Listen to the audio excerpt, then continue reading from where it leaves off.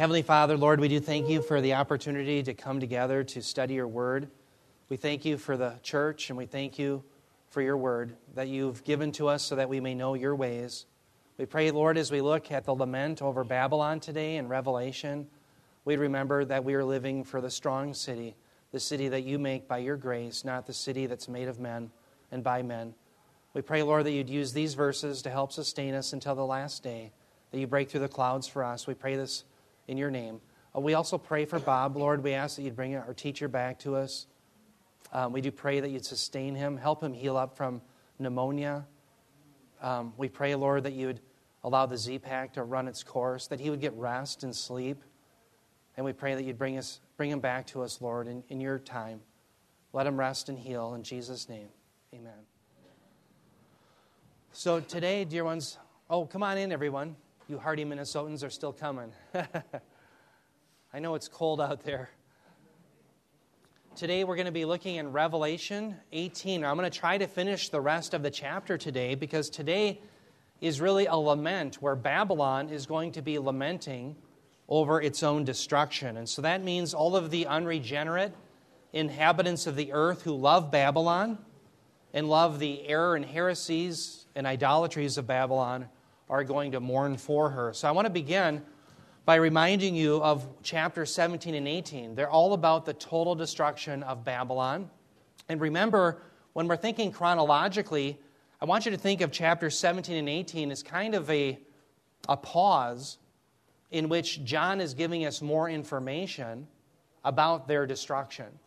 So in a movie, you can see sometimes how chronologically events go on, and then all of a sudden, a person will have a dream, and you realize there's a break in the chronology. Well, in a sense, that's what we have in Revelation 17 through 18. There's a pause to give us more information. So remember, Revelation 17, we already covered that. That focus was on the destruction of the false religious aspect of Babylon. Well, now in chapter 18, the focus is on the destruction of the economic orientation of Babylon. That indeed the whole world is involved with selling and buying with Babylon. And what it leads to is a self-sufficiency of man, where man realizes, well, falsely, that they don't need God, when in fact they really do. And so this is a self-sufficient living. Now, I have the structure up here. Notice Revelation 18, 1 through 3, we had an angel proclaim judgment. Verses 4 through 20 of Revelation 18, you had a voice from heaven saying Babylon will fall. Well, then in 21 through 24, you have angels' proclamation of judgment again. Now, today we're going to cover, hopefully, verses 9 through 24, so we're not really going by these different demarcations, but I just wanted you to be aware that's how John structures the discourse here. So, as we turn to Revelation 18 here, starting in verse 9, we're going to see a lament. Now, there are many laments in the Bible. Some of them are godly, over things that are of God, like Jerusalem. But this is an ungodly lament over the destruction of that which is opposed to God. So, let's read it together. There's going to be a lot of reading today. Revelation 18, 9 through 11, it says, "And the kings of the earth who committed acts of immorality and lived sensuously with her," that would be Babylon, "will weep and lament over her, when they see the smoke of her burning, standing at a distance because of the fear of her torment, saying, Woe, woe, the great city, Babylon, the strong city, for in 1 hour your judgment has come, and the merchants of the earth weep and mourn over her, because no one buys their cargoes anymore." Now, dear ones, notice here in the red, in the beginning, I have this weep and lament referred to. Lament is the term kopto in Greek, and it is used earlier for the lament of the world over the coming of Christ. So it's interesting to see that in the book of Revelation, the ungodly lament in Revelation 1:7 for Christ coming to judge the earth, and they also lament and mourn for the destruction of Babylon. In fact, Brian, you have Revelation 1:7? I do. All right, listen to Brian. He's going to read it for us here. "Behold, he is coming with the clouds, and every eye will see him, even those who pierced him, and all the tribes of the earth will mourn over him. So it is to be." Amen. Amen. Thank you. So did everyone see the term mourn That's the term kopto, the same term that's used for lament here in verse 9. Oh, good. I'm sorry. We should have another. Oh, here. I've got another mic here, too, if you need it later. So you're good? All right. So the term mourn is used there. Now, one interesting thing you want to note is that the backdrop, more than likely, to this Revelation 18 passage is Ezekiel chapters 26 through 28. So just jot those chapters down. I'll do some reading from it later. They're Ezekiel chapters 26 through 28. There, Tyre is the city of the pagans. Now, why? Tyre, remember, is off of the Mediterranean coast, right along the coast, right along where Tel Aviv is, kind of in that area. Well, what's very interesting about Tyre is they hated Israel. And throughout history, they tried to join the enemies of Israel in trying to smash her and destroy her. So, in the destruction in 586 BC by the Babylonians, Tyre joined in. Well, God had had enough of them. And so there's a wonderful prophecy. In fact, we're going to read some of it because it's a prophecy I think every person should have in their back pocket, because it's one that is so spectacular, you can use it with the unbeliever and show that God knows the future. Okay, and we'll read some of Ezekiel 26 later. But that's one of the backdrop passages. Just as the people of Tyre who hated Israel mourned and lamented over the destruction of Tyre, those in Babylon do. Now, I want you to see a contrast between the mourning that the pagans have, mourning for the destruction of Babylon, and how the godly mourn in repentance. Turn your Bibles to Zechariah 12:10. This is a very important contrast that we see. The pagans mourn for God's judgment. You and I mourn for our sin and long for Christ to come. A big difference. There's a big difference between what believers and unbelievers mourn and have sorrow over. Zechariah 12:10, this is the famous passage where God promises one day to save Israel, to bring them to messianic salvation. He says, this is God speaking through Zechariah. He says, I will pour out on the house of David and on the inhabitants of Jerusalem the spirit of grace and of supplication. Now here's the purpose. Here's the purpose. It's so that they will look on me whom they have pierced, and they will mourn for him as one mourns for an only son, and they will weep bitterly over him like they're bitter weeping over a firstborn. Now, what's interesting is when that passage was first penned by Zechariah, one of the puzzlements that Jews had is, how can God be pierced? Well, you and I know the answer. He becomes man. The God-man was literally pierced. But notice, the mourning of the godly is that they mourn for him. Well, here in Revelation 18, and just what Brian read in Revelation 1:7, the ungodly mourn for the judgment that Christ brings. They mourn for their loss of Babylon. That's what the earth is going to mourn for. Now, notice here in verse 10, I didn't underline it, but there's a description here of the great city, and they're claiming woe, woe to it. I want you to see another backdrop to this. That's Isaiah 24. Please turn your Bibles there. I'll show you an outline, too, here later from Isaiah about Babylon.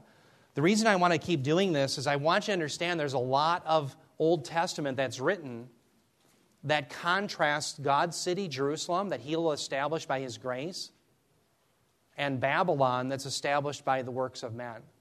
There's a lot of Scripture that is written about that.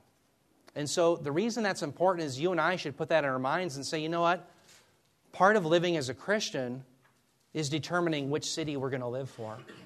Are we going to live for the city that God establishes by his grace, or the city of man that's established by the power and the works of man?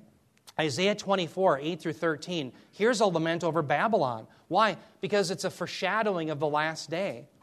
This is a prophecy in Isaiah 24 of the destruction of Babylon in the day of the Lord. This is the city of chaos. Notice it says the gaiety, this is verse 8, Isaiah 24, the gaiety of tambourines cease. The noise of revelers stop. The gaiety of the harp ceases. They do not drink wine with song. Strong drink is bitter to those who drink it. The city of chaos is broken down. Stop there. That's Babylon. the city of chaos. Remember the term chaos there? Tohu is the same term that's used in Genesis 1:1, where, or actually it's Genesis 1:2, where the earth was formless and void. Tohu. Well, God overcame that formlessness, that void. God was the creator. He overcame the chaos of the formless creation when He first formed it. Well, in the same way, the chaos of Babylon is going to be overcome by the power of God. So that's a connection that we want to think about. Notice it says, every house is shut up so that none may enter. There's an outcry in the streets concerning the wine. All joy turns to gloom. The gaiety of the earth is banished. Notice, this is a worldwide phenomenon. It's the entire earth, not just Israel.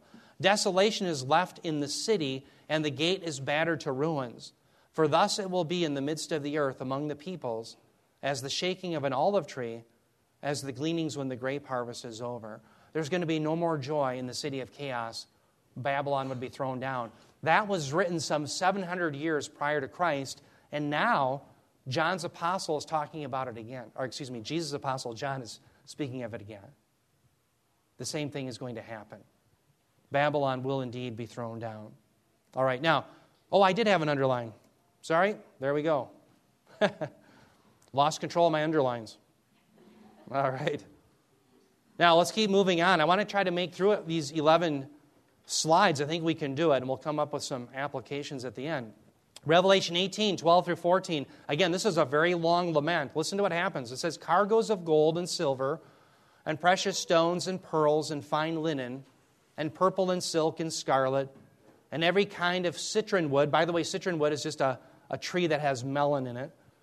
And every article of ivory, and every article made from very costly wood and bronze and iron and marble, and cinnamon and spice, and incense and perfume and frankincense and wine and olive oil, fine flour and wheat and cattle and sheep, and cargoes of horses and chariots and slaves and human lives. Wow. The fruit you longed for has gone from you, and all things that were luxurious and splendid have passed away from you, and men will no longer find them. Dear ones, this whole passage that we're reading here is about the life of plenty that Babylon boasted in, that they enjoyed.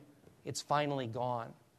Now, what's very interesting in Scripture is living a life of plenty isn't in and of itself something that God objects to.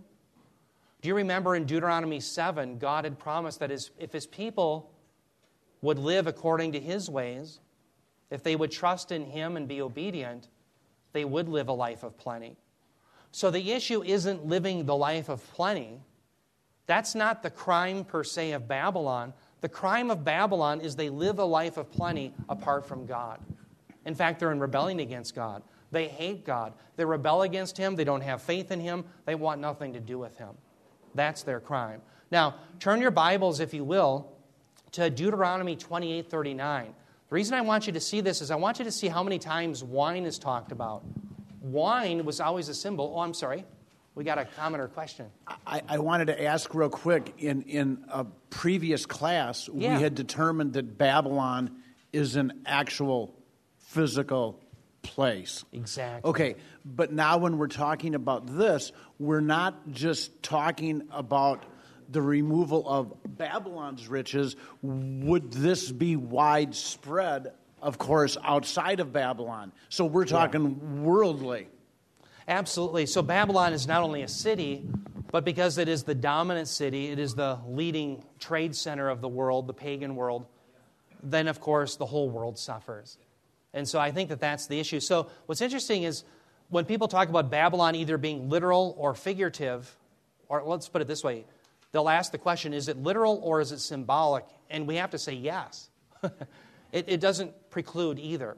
It is both literal. It's a literal city, but it's also symbolic of what the whole world is doing. They're all Babylon in rebellion against God at that time. Why? Because believers, by and large, have been lifted out. Yes, Ryan. I was just going to make a comment on the living with plenty in this life and that being from God. I know Bob helped me with this a while back in 1 Timothy. Maybe I'll just read the passage. Thank you, Ryan. 1 Timothy 6:17. As for the rich in this present age, charge them not to be haughty, nor to set their hopes on the uncertainty of riches, but on God, who richly provides us with everything to enjoy. They are to do good, to be rich in good works, and to be generous and ready to share, thus storing up for themselves as a good foundation for the future, so that they may take hold of that which is truly life. So, just what you're saying. Great cross-reference. Exactly. What I love of what you just read there out of 1 Timothy is the idea of setting their hope on what? On God and His promises. That's where it's to be. And they're to use the wealthy that are believers. They're to use their gifts for their fellow brothers and sisters. Exactly right. So, again, that's the issue. The issue isn't having riches per se. It's what you do with them. It's living a life that's apart from God. That's the issue. So here's why that's important, and I'm glad you read that passage, Ryan, because it brings to my mind, in the culture today, there will be pietists who will tell you falsely that if you really want to be a good Christian, you have to sell all you have and go join a monastery, or you have to go move in some poor neighborhood. Well, that's false binding. The Scriptures don't call us to that. Okay? The issue with riches is when people use them for their salvation apart from God, and therefore they become haughty. They don't need God. They don't have faith in God. That's when it becomes an issue, just as Ryan was saying there. So that's the proper understanding of riches. We don't know providentially why God gives riches to some and not others. That's His doing. But what we can say is what is universally true is that every single person is poor spiritually outside of Christ. And outside of Christ, we don't have atonement. Outside of Christ, we don't have righteousness. Outside of Christ, we're under the wrath of God, and we are so poor, we're heading towards eternal damnation. And so at the end of the day, physical riches are what the pagans trust in, but there's going to be an end of it. And that's why, as we're going to even learn in the sermon today, God and His promises always have to be the object of our faith. It can never be riches. It can never be our 401k. The things of this world, they're fleeting. And the older I get, I tell you, things in my body start giving out too. Foot's hurting the other day, pull a hamstring, lifting. I'm not trusting my body anymore, I'll tell you that. And I know a lot of you have had worse things than me. I look at what Bob's going through. And all of these things make us realize that it isn't here, it's there. That's where our trust has to be. So, very good catch there, Ryan. Deuteronomy 28:39. I just want you to see, this is, remember, the blessings and cursings that happened at Mount Gerizim? So remember, at Mount Gerizim, God tells the Israelites, if you will obey me, meaning you believe in me, therefore you obey me, you are going to get these blessings. But if you don't, you're going to get these curses. One of the curses is that He will take their wine from them. And I just want you to see that as it relates to Babylon. Notice Deuteronomy 28:39. God says to Israel, you shall plant and cultivate vineyards, but you will neither drink of the wine nor gather the grapes, for the worm will devour them. Now, that's a very interesting passage because later in Isaiah 5, Israel itself is the vineyard of God. Spiritually speaking, they were to bear fruit, but they never did because of their lack of faith.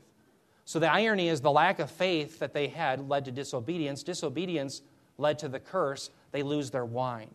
But remember, the book of Revelation is about what time period? The 70th week of Daniel. And in the 70th week of Daniel, there's a great reversal. The curses that used to come upon Israel are now going to come upon the world. And that which used to come upon Israel is no longer. They're going to be blessed. Why? Because they're going to mourn for Christ. The pagans are going to mourn for Babylon. That's the great reversal that we see in the 70th week of Daniel. So I just want you to be aware that when you see wine taken away from Babylon, that's a sign that the life of plenty is over. God has had enough, and the curse that He used to send upon Israel, He's now sending upon them. And what's interesting is, what are you and I going to be sharing at the marriage supper of the Lamb? The fruit of the wine. The fruit of the vine, excuse me. I think you said fruit of the wine. The fruit of the vine, which is wine. Remember Jesus says, regarding the cup, He says, I will not drink of the fruit of the vine until I drink it anew with you in my Father's house. Remember that? And that the next time we do that is at the marriage supper of the Lamb with Him. But the wine is going to be taken from the pagan. We'll be drinking it anew in the Father's house. The great city isn't so great. That's one of the things that people have to come to terms with when you become a believer. that Babylon really isn't all that it's cracked up to be. And this is what they start realizing, that it's going to be destroyed. Revelation 18, 15 through 17, it says, the merchants of these things who became rich from her will stand at a distance because of the fear of her torment, weeping and mourning, saying, woe, woe, the great city. She was clothed in fine linen and purple and scarlet, and adorned with gold and precious stones and pearls. And in 1 hour such great wealth has been laid waste. And every shipmaster and every passenger and sailor, and as many as make their living by the sea, stood at a distance. And dear ones, notice in the red, I have highlighted, woe, woe, the great city. What's interesting is there's always a boast about Babylon being so great. And I want you to see that this occurs at the first Babylon, as it were, under Nebuchadnezzar. I mean the first Babylon in the sense, the Babylon that Israel really had to deal with. So turn your Bibles to Daniel 4, 30 through 31. I want you to see that this is a constant boast, that Babylon, apart from God, is great. Now, what's interesting is in Daniel 4, remember when Nebuchadnezzar ends up boasting how great he is, how great Babylon is apart from God. Do you remember what God ends up doing to him?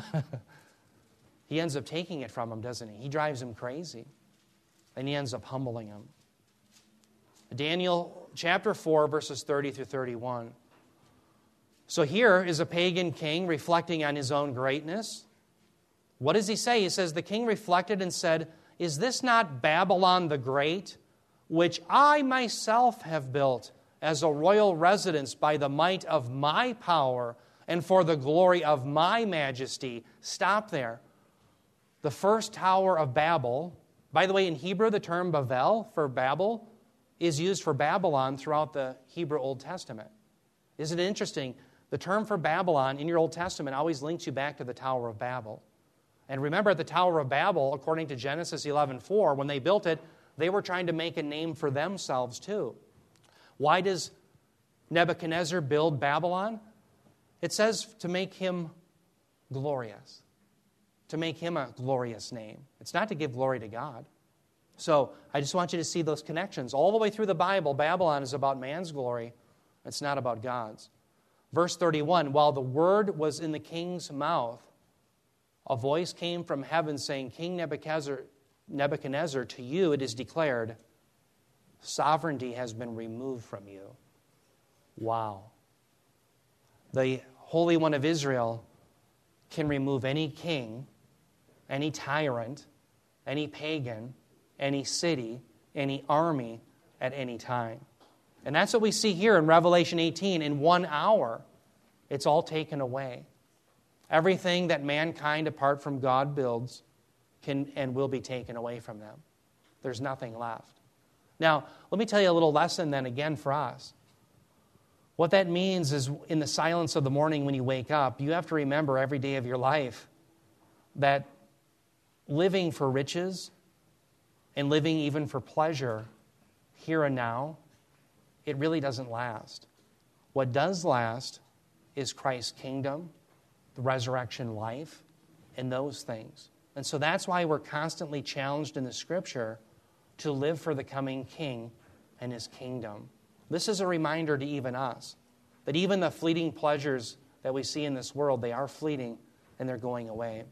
Now, I want to show you another contrast between Babylon, the city of man, and Jerusalem. And so remember we had read Isaiah 24. Turn your Bibles to Isaiah 26:10. I want you to see the contrast in Isaiah between Babylon and Jerusalem. Babylon, the city of man, and Jerusalem, the city of God. Isaiah 26:10. What's interesting is in Isaiah 26:10, the opposite is occurring because they're singing about Jerusalem that God establishes, and so there's great rejoicing.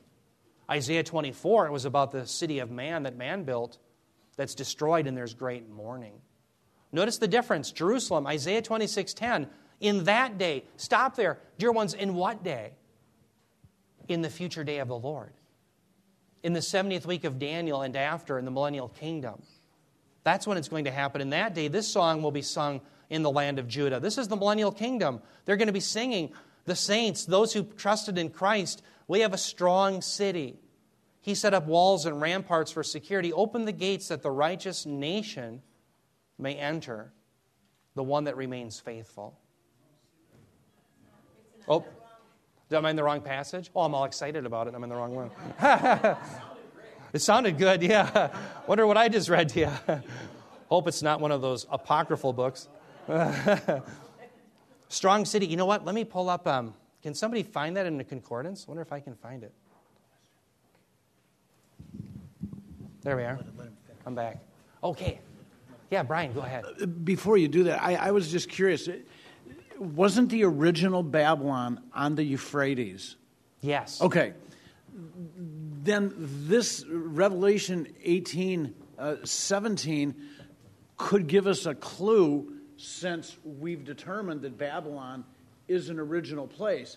Because why would they now refer to shipmasters, sailors, and the sea when the original Babylon, you wouldn't refer to that as that? Follow me? So what you're saying is the original Babylon, you wouldn't have shipmasters, etc.? Is that what you're saying? And so why call it have the sea? Yeah, well, let me explain. Okay. What's interesting is that was troubling to me as well. And I'll tell you, let me just try to rephrase, and you tell me if I'm rephrasing you incorrectly. What Brian is saying is, look, the first Babylon is built on the Euphrates, but what in the world, when you look at this Babylon, if it's really built along the Euphrates, why is there all this mention of seemingly ocean travel, sea travel? That doesn't seem to coincide with the Euphrates. What's very interesting is when I was looking into this, about 333 BC, Alexander the Great was actually able to build harbors in Babylon. In fact, a lot of excavations have shown that much of what had happened in Babylon as far as the deterioration of different archaeological sites has occurred because of salt water. So my whole point in saying that is there was a harbor there at one time, and I think literally it will be reestablished again. It will be a major port. And again, there will be selling. I think we just take it literally. Here's one of the reasons why we know that that city is going to be on the Euphrates. The Euphrates is very prominent in Revelation 16. Where are the demons locked away? Well, they're locked away at the Euphrates. Where do the kings from the east come? They come from the Euphrates. Well, where's Babylon? Well, it's along the Euphrates. We know it's a city, and it's constantly referred to as Babylon. And unless we're given some clue in Scripture as to it being something symbolic of something else, remember John tells us, remember the dragon. He says the dragon is Satan. You and I don't have to wonder what the dragon is. He just tells us. Remember, he does that with the lampstands. He tells us what they are. So in the same way, if Babylon wasn't literal Babylon, I think he'd have to tell us. Okay, if it's not an allusion to something in the Old Testament, or he doesn't tell us, it's literal Babylon.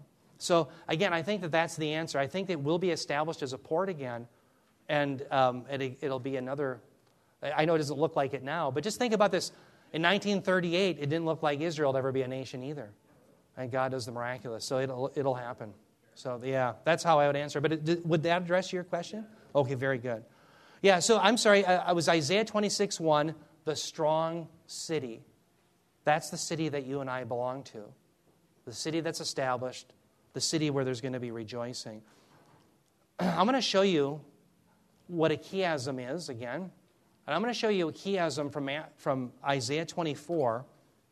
I'm just going to put it up here.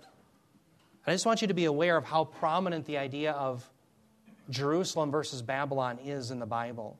There's a huge chiasm, and if you don't know what that is, you're going to find out. What's interesting is Isaiah 24, 1 through 13, the whole subject there is the harvest from a destroyed world. The Lord is going to harvest from the destruction that he sows in the world. That is when he judges in the day of the Lord. Notice here B, this is part of the chiastic structure of Isaiah 24. You have a song of the world remnant. The world's remnant is going to sing, and they're going to sing of God's greatness. That's Isaiah 24, 14 through 16. We see then in C, we have a sinful world overthrown. Isaiah 24, 16b through 20. We see the waiting world to see what God does. Isaiah 24, 21 through 23. We come to the song of the ruined city. That's Babylon. The ruined city that's thrown down. But this is in contrast to Mount Zion, the strong city. And we just saw the strong city alluded to in Isaiah 26:1. Well, then it comes back to the song of the strong city. That's what we just read. They rejoice. Now, notice the contrast. I want to pull up my pointer. I've got one now. I've got to remember that. Notice the contrast. At E, you have the song, the mourning of Babylon, the ruined city. That's contrasted with the rejoicing, the song of the strong city. So there's a song in each. One is mourning, one is rejoicing. Okay, so at the end of Revelation 18, the pagans are mourning their ruined city. Revelation 19 through 21, you and I are going to be singing about the strong city in the New Jerusalem. Do you see that? And this is all the way in Isaiah. So this constant themes come back to which city are you part of? Let's keep going. I'll show you the rest of the chiasm. The waiting people of God. Contrast that with the waiting world. They're waiting for judgment. We're waiting for what? For salvation. Evil spiritual forces are overthrown. Notice not only in C, notice the sinful world was overthrown, the sinful flesh of the world. Well, here the evil spiritual forces are also overthrown. I have more of this, but you get the picture. That a lot of Scripture has to do with God bringing about His city by His power, and there really will be an overthrow of Babylon. Now, let's talk about the importance of Jerusalem for just a moment. Why is it so important? Here's one passage I always want you to keep in your back hip. Isaiah 2:2. Isaiah 2:2, jot that down. You can turn to it. Isaiah 2:2. Listen to what it says. This is what's going to happen in Jerusalem as opposed to Babylon. It says, now it will come about in the last days. Stop there. Can somebody define for me the last days? When do the last days begin? First Advent. Absolutely, yes. When Christ. Now, how do you know that? Yeah, exactly. It does say that. It says it in Hebrews 1, doesn't it? Does somebody have Hebrews 1 through 2? I just want to define our terms. So when it says in the last days, we can define this biblically. Somebody have Hebrews 1, verses 1 through 2?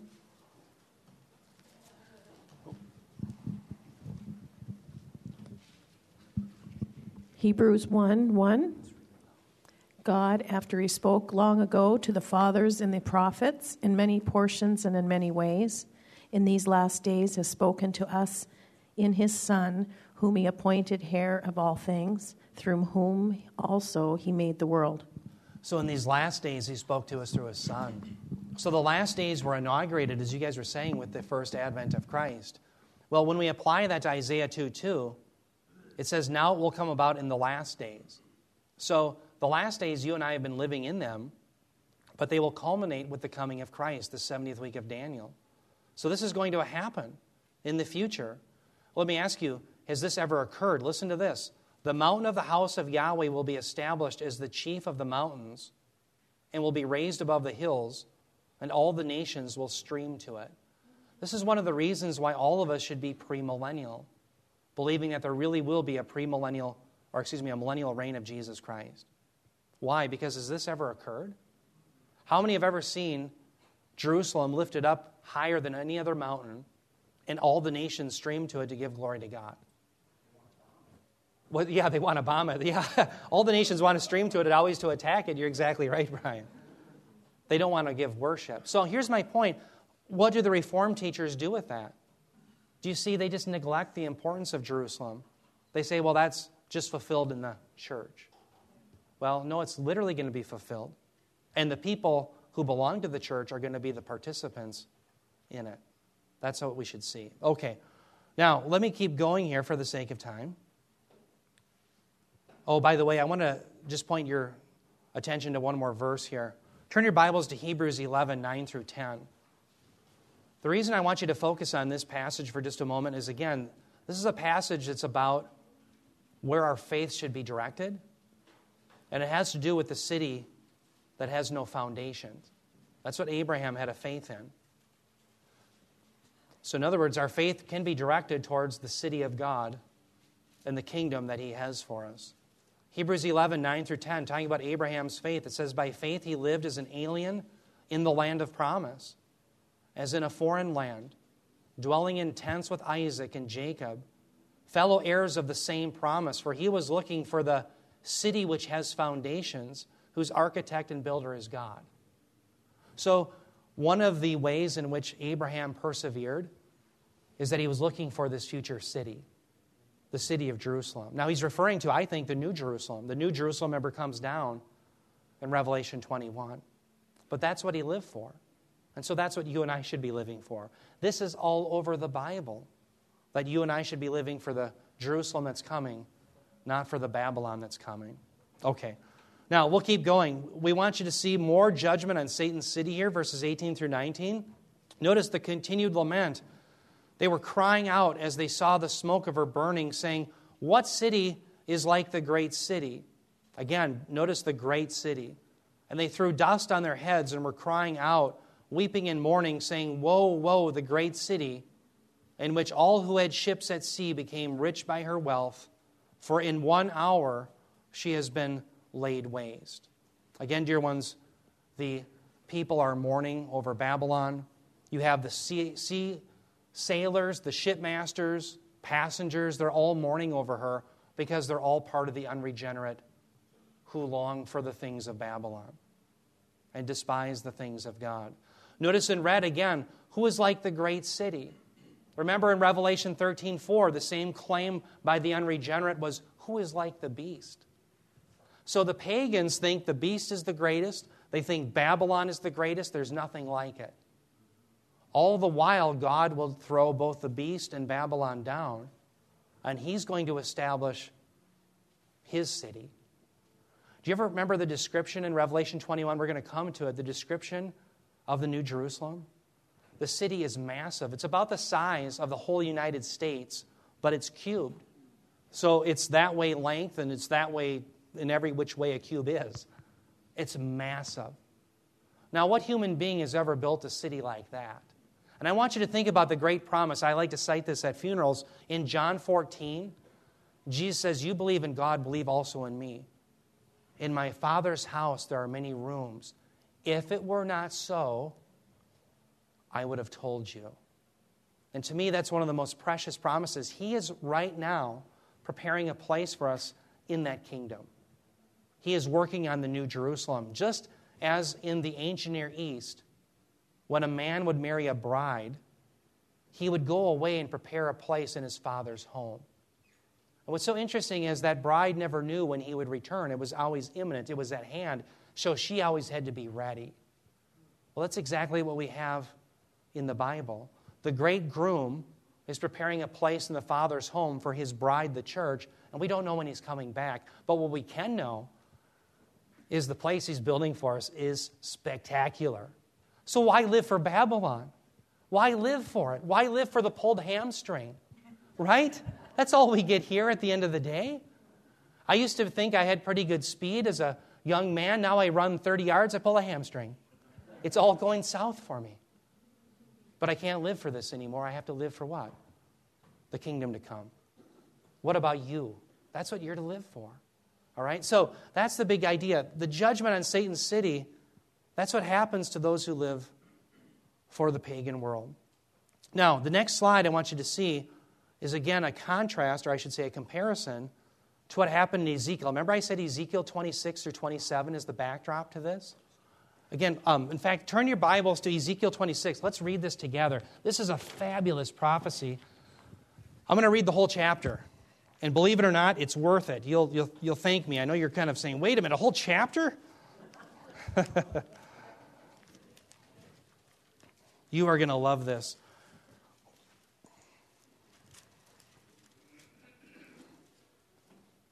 Ezekiel 26, we'll start in verse 1.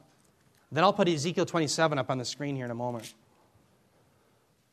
So again, let me set the stage. There's two parts to Tyre, mainland Tyre and the island portion of Tyre. It's a nation, one nation, mainland, right in the Mediterranean, and then also an island portion. And they helped the Babylonians when they were sacking Jerusalem, and God has had enough of them. So here's the judgment that's going to come. It says, in the 11th year, on the first day of the month, the word of Yahweh came to me, that's Ezekiel, son of man, because Tyre said concerning Jerusalem, aha, listen to their boast. Aha, the gate of the peoples is broken. It is swung open to me. I shall be replenished, now that she is laid waste. Therefore, thus says Yahweh God, behold, I am against you, O Tyre, and I will bring up many nations against you, as the sea brings up its waves. Stop there in verse 3. Notice the judgment that's going to come upon Tyre isn't just one nation. It's going to be many nations. It's part of the prediction of the prophecy. They're going to be like waves of the sea, just one after another. Verse 4, it says, they will destroy the walls of Tyre and break down her towers, and I will scrape her soil from her and make her a bare rock. Oh, this gets really good. Hold on to that comment there, verse 4. She shall be in the midst of the sea, remember the island part of it, a place for the spreading of nets, for I have spoken, declares Yahweh God. And she shall become plunder for the nations, and her daughters on the mainland shall be killed by the sword. Then they will know that I am Yahweh. For thus says the Lord God, behold, I will bring against Tyre from the north Nebuchadnezzar, king of Babylon, king of kings, with horses and chariots, and with his horsemen and a host of soldiers. He will kill with the sword your daughters on the mainland. He will set up a siege wall against you and throw up a mound against you and raise a roof of shields against you. Now stop right there. Notice he says he will destroy you on your mainland. Notice there in verse 8. What's very interesting is Nebuchadnezzar comes to Tyre and he absolutely devastates the mainland portion of it. But he can do nothing against the island. And so you wonder, well, how is that going to work out? How are these other prophecies going to be part of Ezekiel 26? How are they going to be brought to bear? Because after all, Ezekiel crushes Tyre in the mainland, but he can do nothing to the island. Well, listen to how this works out. Keep reading. It says, he will direct the shock of his battering rams against your walls, and with his axes he will break down your towers. His horses will be so many that their dust will cover you. Your walls will shake at the noise of the horsemen and wagons and chariots when he enters your gates as men enter a city that has been breached. With the hoofs of his horses he will trample all your streets. He will kill your people with the sword, and your mighty pillars will fall to the ground. Literally, this happens when Nebuchadnezzar comes. They will plunder your riches and loot your merchandise. They will break down your walls and destroy your pleasant houses. Your stones, listen to this, your stones and timber and soil, they will be cast into the midst of the waters. Stop there. Nebuchadnezzar never did that. But notice, Ezekiel doesn't claim that Nebuchadnezzar did it. He just says that is Tyre's timbers are going to be thrown into the sea. 254 years after that prophecy was given, yes, Nebuchadnezzar had come, he had destroyed mainland Tyre, but he could never sack the island of Tyre. Why? It was an island. He could never get through the Mediterranean Sea to get it. Well, 254 years after this prophecy is given, Alexander the Great, a military genius, comes on the scene, and he literally does exactly what the Bible says. He takes all of the timbers of Tyre on the mainland, their debris and rubble, and he throws it into the sea, and he builds a causeway so that he can get out to Tyre, the island, and he sacks it. And so literally, not one timber was left. It was scraped clean like a bare rock, just as the Bible accurately predicted 254 years in advance. That's what God does to the enemies of God, to the enemies of his people. Let me just keep reading. Listen to this, verse 14. Verse 13. He says, I will stop the music of your songs. Well, what do we have happen to Babylon here in Revelation 18? There's no more singing. They're only mourning. And the sound of your lyres will be heard no more. Verse 14, I will make you a bare rock. Literally comes true. Alexander the Great did it 254 years after this is written. You will be a place for the spreading of nets. You shall never be rebuilt, for I am Yahweh. I have spoken, declares the Lord God. And I'll just stop there. I think you get the picture. Literally comes true. So again, this is a passage when people say, well, I don't really believe the Bible. Take them to Ezekiel 26 and say, well, you account for me how God knew 254 years in advance that Alexander the Great was going to take the debris of mainland Tyre, throw it into the water, make a causeway, and literally scrape them bare like a rock. It literally came true, just as God declared it would. Now, let me show you the judgment on Satan's city. Ezekiel 27, 32 to 33. It continues. It says, moreover, in their wailing they will take up a lamentation for you and lament over you. Who is like Tyre? Stop there. What have we been seeing in Revelation 18? Who is like Babylon? What is like the great city? Revelation 13:4. Who is like the beast? You see, pagans in every generation think that what man builds is the pinnacle. But in every generation, believers have to say, no, it's not what man builds that lasts forever. It's what God builds. That's the kind of people we are to be. So let me keep reading. I'm sorry. Who is like Tyre? Like her who is silent in the midst of the sea. Isn't that beautiful? She's silent. Why? Because, I'm sorry, Peter, do you got one? Oh, you're just stretching. I got you. You don't have a hamstring. You got the shoulder problem. Yeah, I'm with you. When your wares went out from the seas, you satisfied many peoples with the abundance of your wealth, and your merchandise you enriched the kings of the earth. Dear ones, notice the parallel. Again, in every generation, the cities of man that oppose the things of God are thrown down, but God will establish His city. God's people rejoice. Notice the contrast now.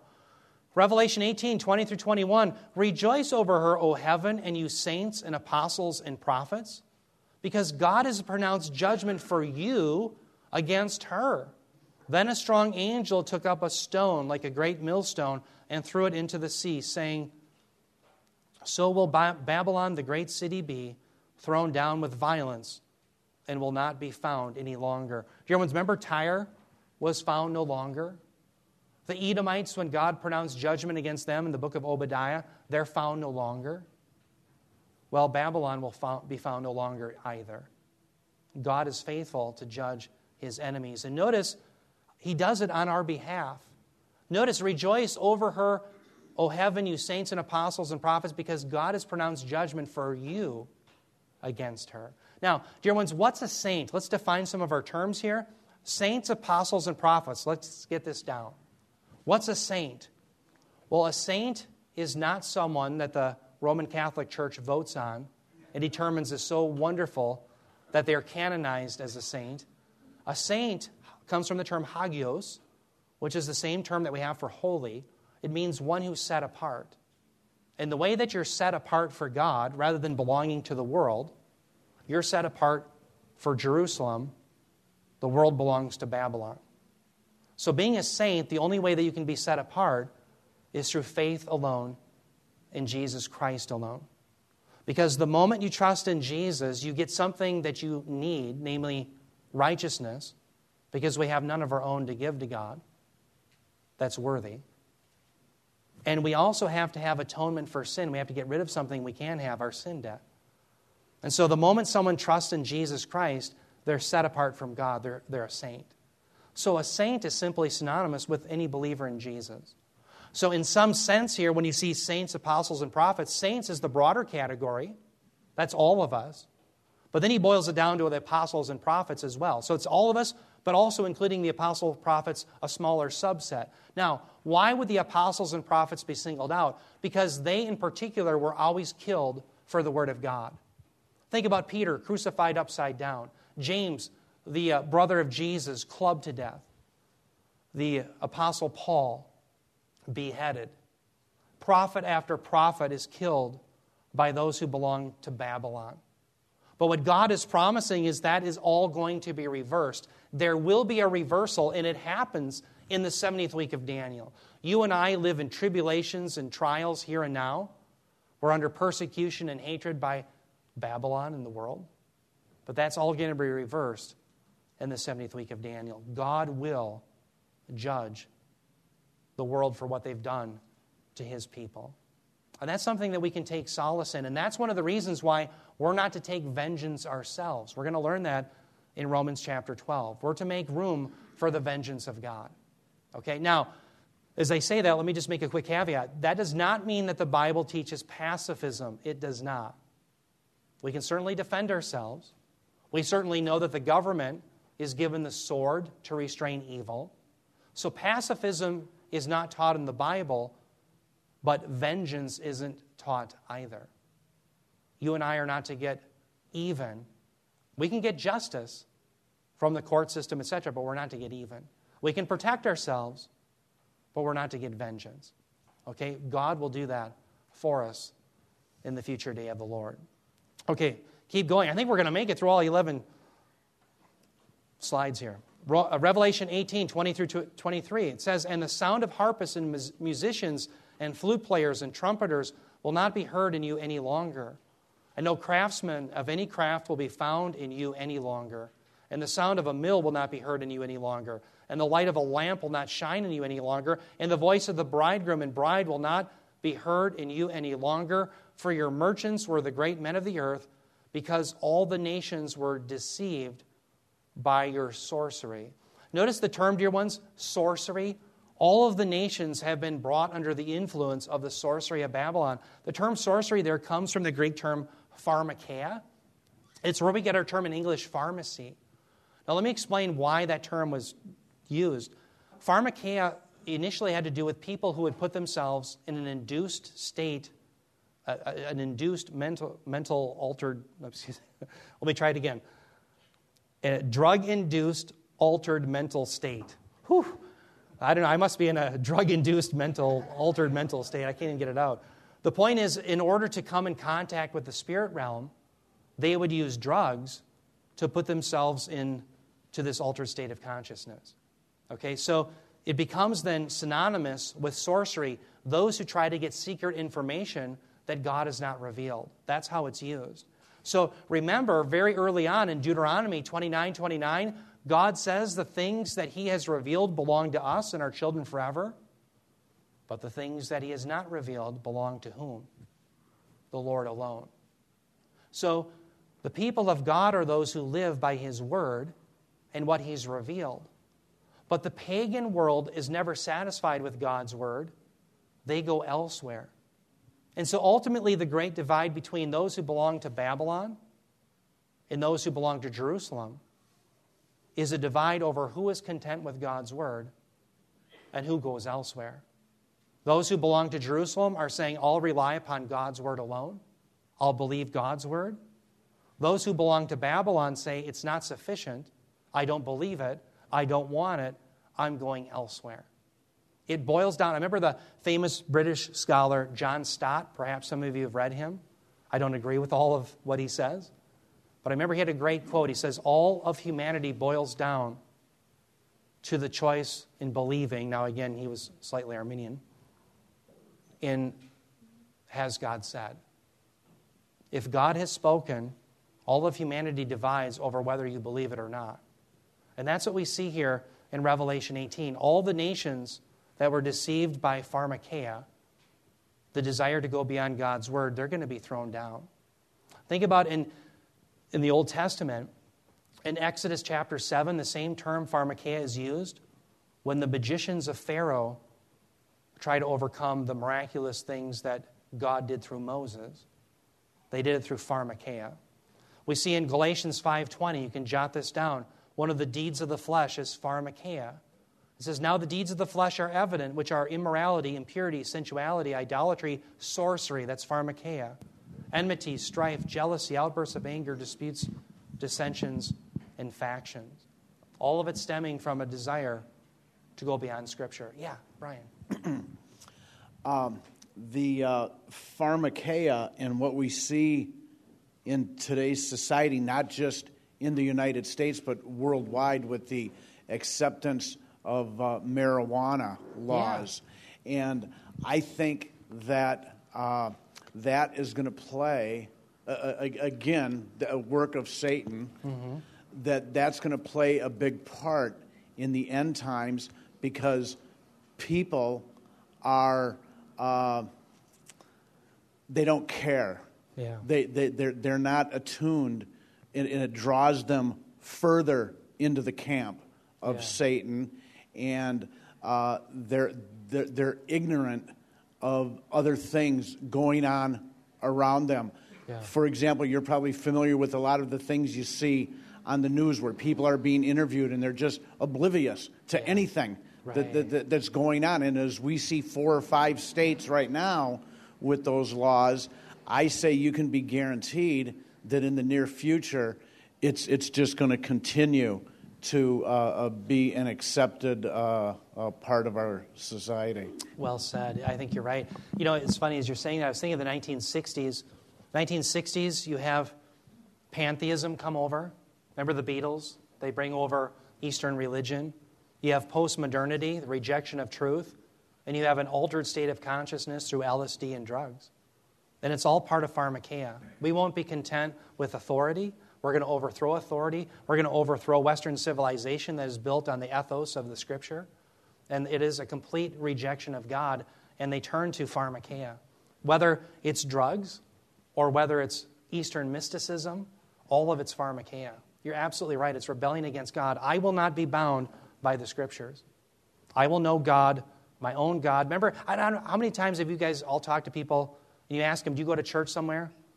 They say, well, I'm spiritual, but I don't like organized religion. I always like Bob DeWay's answer. So you like unorganized religion? But think about it. They're spiritual.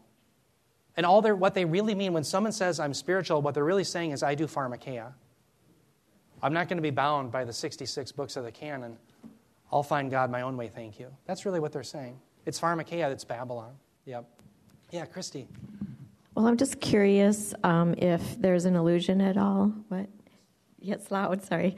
If there's an allusion in verse 23 where it talks about the voice of the bridegroom and the bride will not be heard in you any longer, to Matthew 24, where it says, as in the days of Noah, before the flood came, they were eating and drinking, marrying, and given in marriage until that day Noah entered the ark. Would that be a valid I think you're right. I think what's allusion? interesting about that is in Matthew 24, the days of Noah are like the days of the parousia of Christ will be like the days of Noah. In it, they were eating and drinking and given in marriage. What's interesting is that's going on, but that's prior to the 70th week of Daniel. At the end of the 70th week of Daniel, it's not going on anymore. So that shows us the timing. The issue in Matthew 24 is, when does the 70th week begin? Well, when it begins is when they can still have a bridegroom and a bride get together. So you're exactly right. And so that tips us off to the idea of imminence. What Jesus is describing is when the day of the Lord comes, when he breaks through the clouds, life will be going on as it always has been. There'll be people given away in marriage. People will do their job interviews. People will get up. They'll wash their socks. They'll do their laundry. They'll mow their yards. It'll be gone. Everything just like today. And all of a sudden he breaks through the clouds. But is this like today, where the whole world is destroyed and there won't even be marriages any longer in Babylon? Well, that's slightly unusual. So you're exactly right. I think that points out that this is at the end of the 70th week, and that's prior. Well said. All right, I'm going to try to finish the last slide here. Verse 24, it says, and in her was found the blood of prophets and of saints and all who have been slain on the earth. Now, notice the reference here. Babylon is responsible for the blood of the prophets and the saints. That is all going to be reversed. And that's one of the great promises that we see in Scripture. A great passage that shows us this is 2 Thessalonians 1, 6 through 7. Here Paul says, for after all, it is only just for God to repay with affliction those who afflict you. Now let me just stop there. The term affliction there is thalipsis. It's our term for tribulation. Okay? Now this is very important. Hear me out. When I teach often on the pre-trib rapture, people will say, oh, come on, Eric, the Bible teaches that we have to go through tribulation. After all, doesn't Paul say in Acts 14:22 that through many tribulations we enter the kingdom of God? Yes. But those are tribulations that happen to us here and now. In the 70th week of Daniel, it's the reversal. And God will put to tribulation those who put us to tribulation. That's the idea. There's the great reversal. So we have to be careful readers and understand, yes, we go through trials and tribulations, but as soon as Christ breaks through the clouds, his wrath comes upon the world, and his salvation comes to his people. We're brought home. And so that's the great reversal that you see in 2 Thessalonians 1, 6 through 7. And in Revelation 18:24, we're just seeing that, yes, the blood of the saints is going to be avenged by God. This great reversal is indeed going to come. All right? Brothers and sisters, bottom line is you and I should live for Jerusalem, live for the coming King and his kingdom, The fleeting pleasures of sin and the things that this world offers, they will be thrown down, they will be destroyed. These are things that we have to constantly put in front of our minds, because oftentimes when you open the newspaper or you see the world, it looks like we're losing. What the book of Revelation ultimately says is God wins, therefore we win. That's what it's about. Anybody else have any comments or thoughts or questions before we pray?